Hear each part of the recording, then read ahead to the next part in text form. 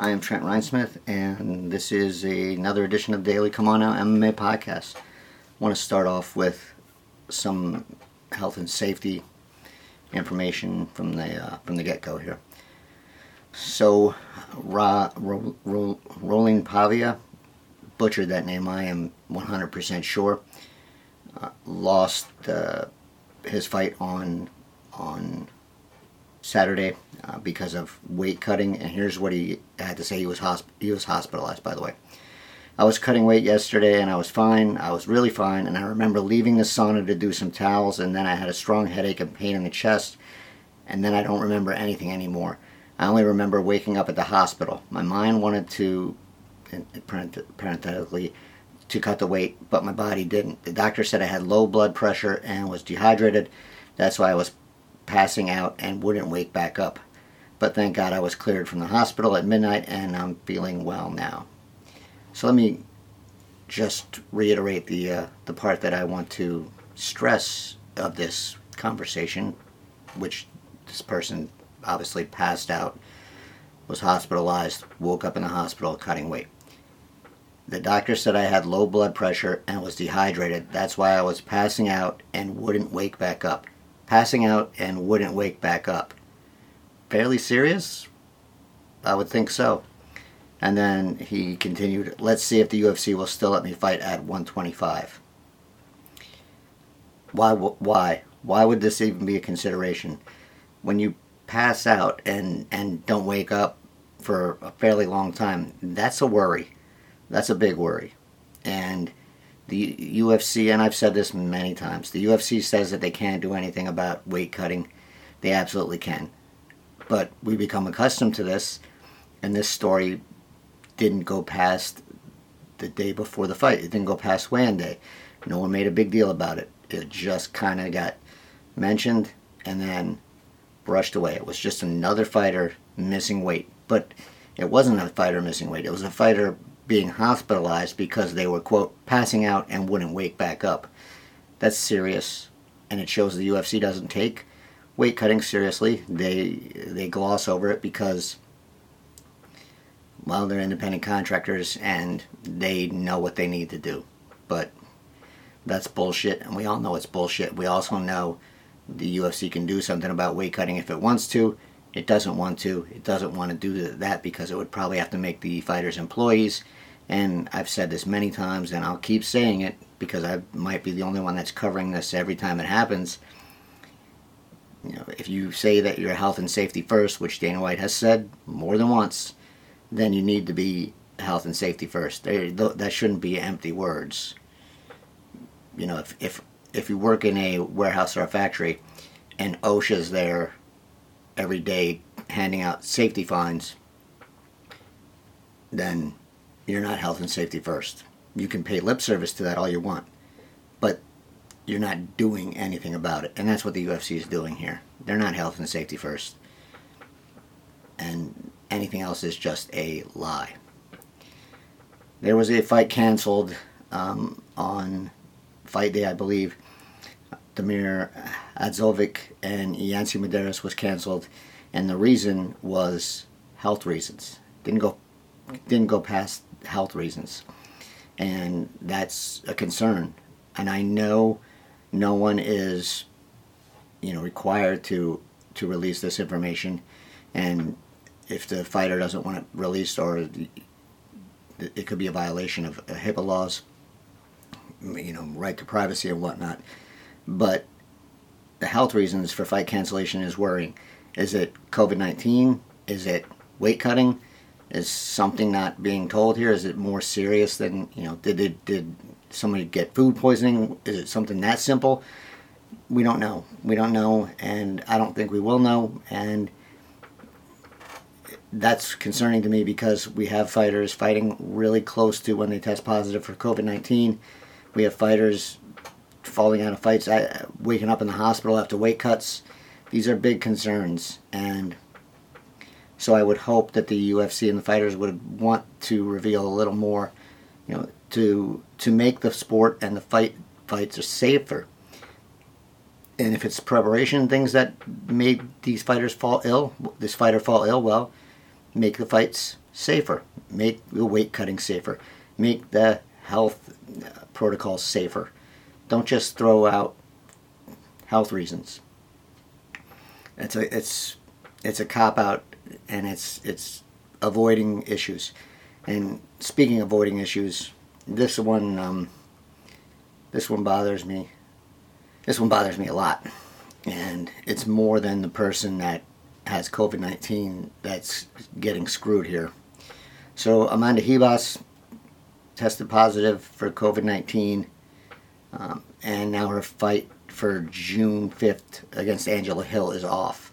Now, here's where it gets weird, dicey, whatever you want to call it. Here's where it gets kind of curious. So this is a rescheduled fight. So Ribas tested positive on 5/8, which was fight day. When this fight was originally scheduled, it was originally scheduled for 5/8, and she tested positive on fight day. But in an interview that she did, she said she had been feeling sick earlier in the week, and she just thought it was the air conditioning, and so went with that. So my assumption is that if she was feeling sick, maybe the UFC tested her. Well, they should have tested her before fight day. But she wasn't pulled until fight day. I think she said she was starting to feel sick Wednesday. So the UFC tested her. If they tested her Wednesday, they should have got the result back earlier. But why wasn't she pulled until fight day? That's a question the UFC should answer, should be required to answer. They won't. At least not for me. They won't even acknowledge the questions I ask. And some people say, well, that's because I'm not important. I would say that's because I'm asking questions they don't want to answer. But you can have your own opinion on that. But that should be answered as to why, if she tested positive before fight day, was she only pulled off on fight day? Were the UFC waiting for a potentially negative test to come back? I don't know. It's not out of the realm of possibility, and that's why they should, own up to what's going on here. But what bothers me here, the first thing that bothers me about this is that during that interview where she was on May 8th, when she was pulled from that fight, she said that this was the actually second time she had contracted COVID-19. But I can't find any documentation or any mention of her first bout with the illness anywhere, which again makes me believe that it was not reported to the media or to her fellow fighters. Was that her fault, or was that the UFC's fault? I don't know. Again, questions that either Ribas or the UFC has to answer. But if it's her second test positive, her second bout with the COVID-19, that's a concern. So what does the UFC do? They turn around after the 8th, knowing that she had COVID-19 earlier, and then she tested positive for a second case on the 8th. Then they book her for June 5th. Why was she booked so close? Why was she booked so close, knowing that this was her second go-round with COVID-19? But she was booked, and now that fight's off. And now, what's Angela Hill left to do? Does she get another opponent? There's time to do so, but what if she can't? Now she has lost 2 fights, so Hill should definitely be paid. If she can't get another replacement opponent, or if she doesn't want a replacement opponent, she should still be paid, because the UFC did not do the right thing by booking this fight so close without having a negative test. The Ribas had tested positive, and then they went and just rebooked it. Why? Why not wait until a negative test comes through? It makes 0 sense. And again, it goes back to the health and safety first bullshit. It's not health and safety first. It's booking a fight and getting a fight on the schedule first. That's all that matters. Is here's the date. Who can we slot into that date? Amanda Ribas tested positive. She should be good to go in June. Well, now she's not. And was she still training to get ready for this fight in June? Because it was a couple weeks away. So she was probably still training while she had COVID. Again, something that Ribas and the UFC would have to answer for. There's a lot of moving parts here. None of this is a positive. That the fight was pulled is a positive, yeah, but it was pulled. It should have never been booked for June. But it was, and now Angela Hill's getting the shaft. Ribas is We don't know how sick she is, and we don't know when her first bout with COVID was, and it's a hot mess. It's a hot mess over there at the UFC with this case, particularly. Maybe we'll get answers. I doubt we'll get answers, but at this point, I think Angela Hill should be paid, and Heba should be kept out of a booking until she is, tested negative for at least a couple times, just in case. But this was a dumb move, but it's the move the UFC's been making over and over and over again during the pandemic, and I don't know why it keeps doing it. But what it points to me is they're not taking COVID-19 serious. They still aren't, and that comes from the top. That comes from Dana White. So all this safety stuff I mentioned here, the weight cuts, the COVID-19, the not reporting why someone's out, the not reporting a positive COVID-19 test, it just, again, brings home the point that health and safety first are not the priorities of the UFC. It's all lip service.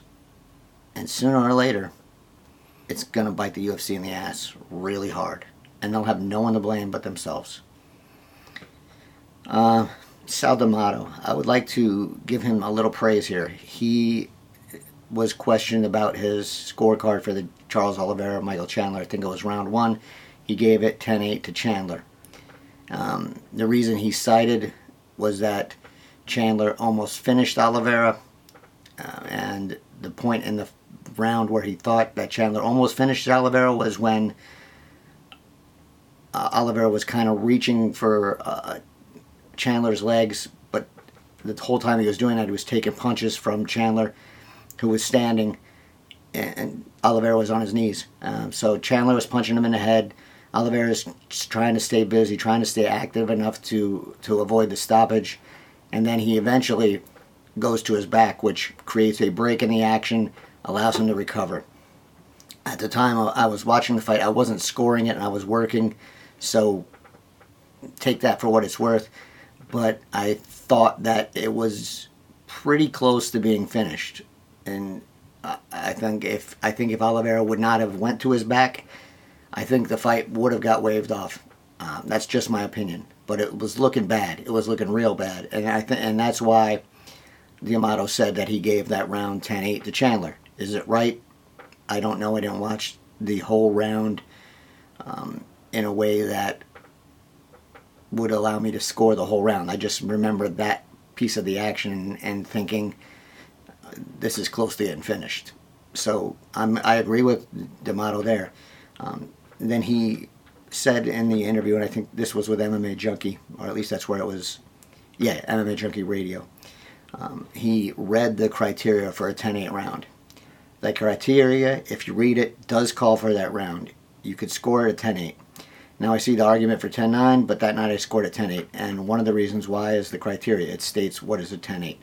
So D'Amato read what a 10-8 is, and this is how it is written in the unified rules. It does not require a fighter to dominate their opponent for 5 minutes of a round. A 10-8 score should be awarded if one fighter has dominated the action of the round, had duration of the domination, and also impacted their opponent with their either effective strikes or effective grappling maneuvers that have diminished the abilities of their opponent.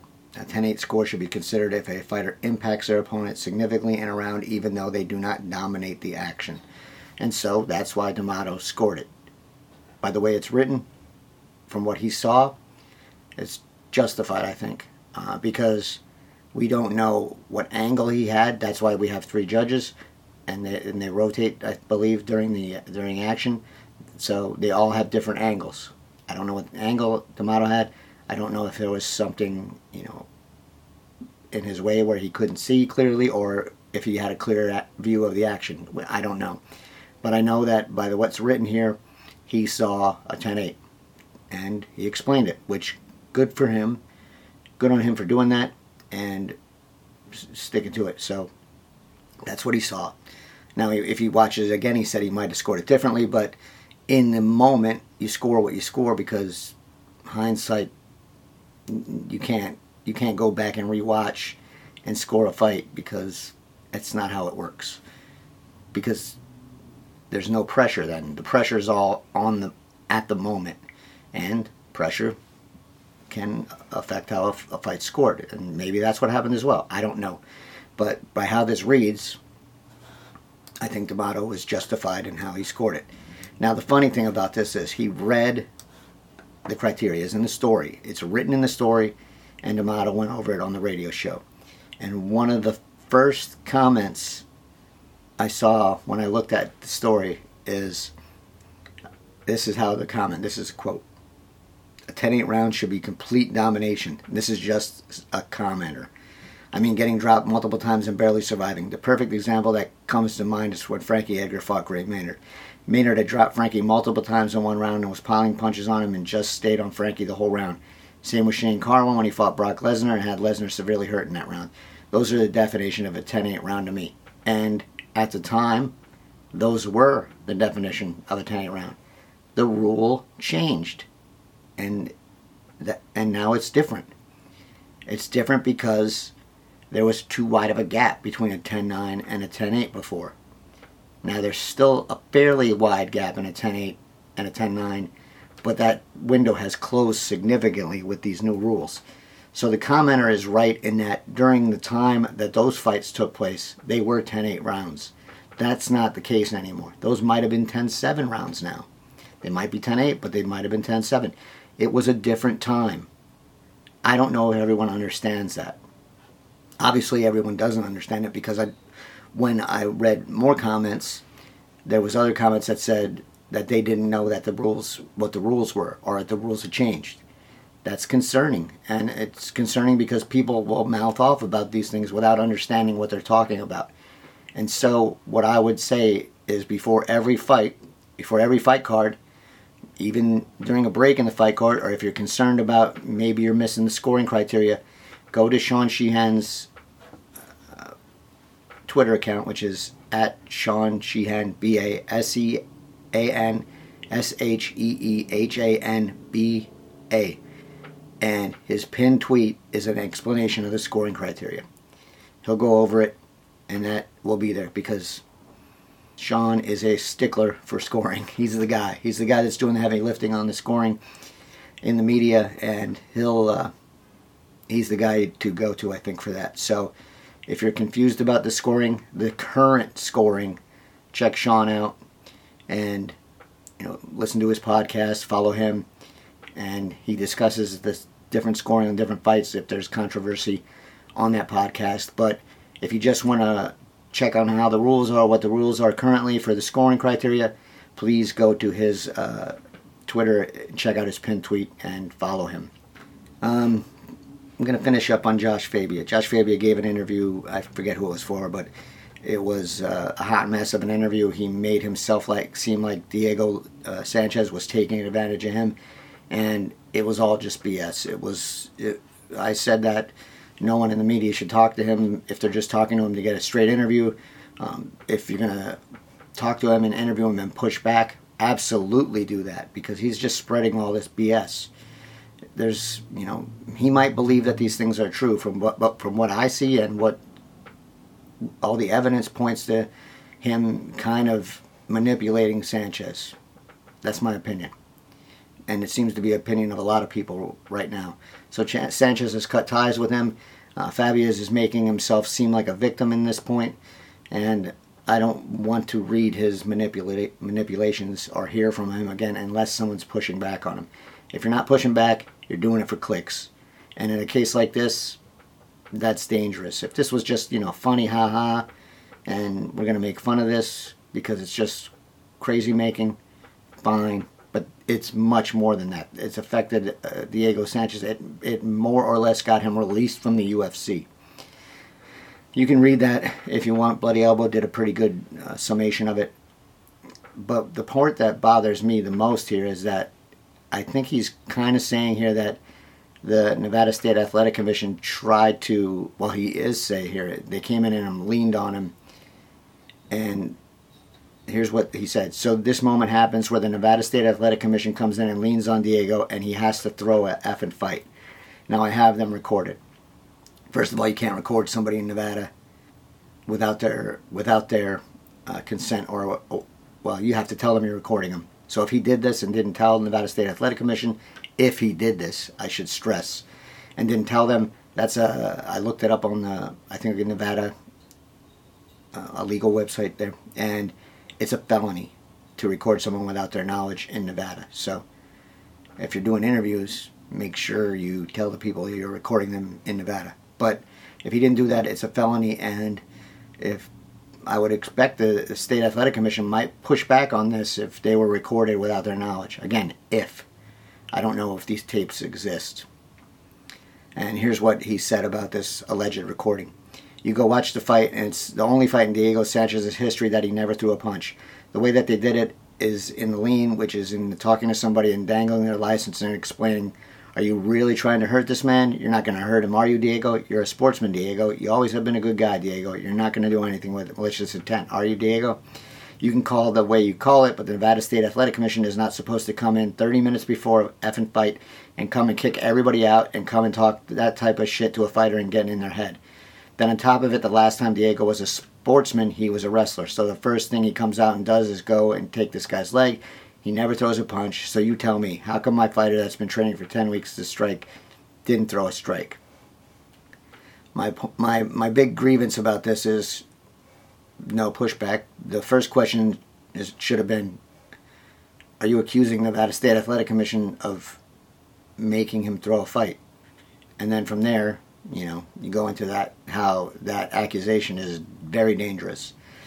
So I would stress, we don't need this guy in the MMA world at all.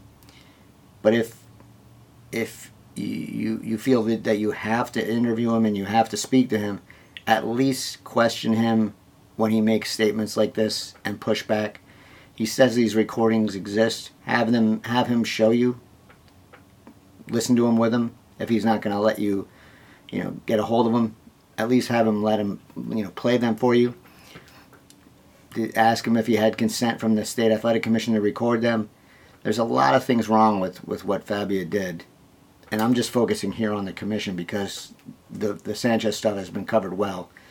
And I don't want to go over it because it's just nastiness and I don't like it.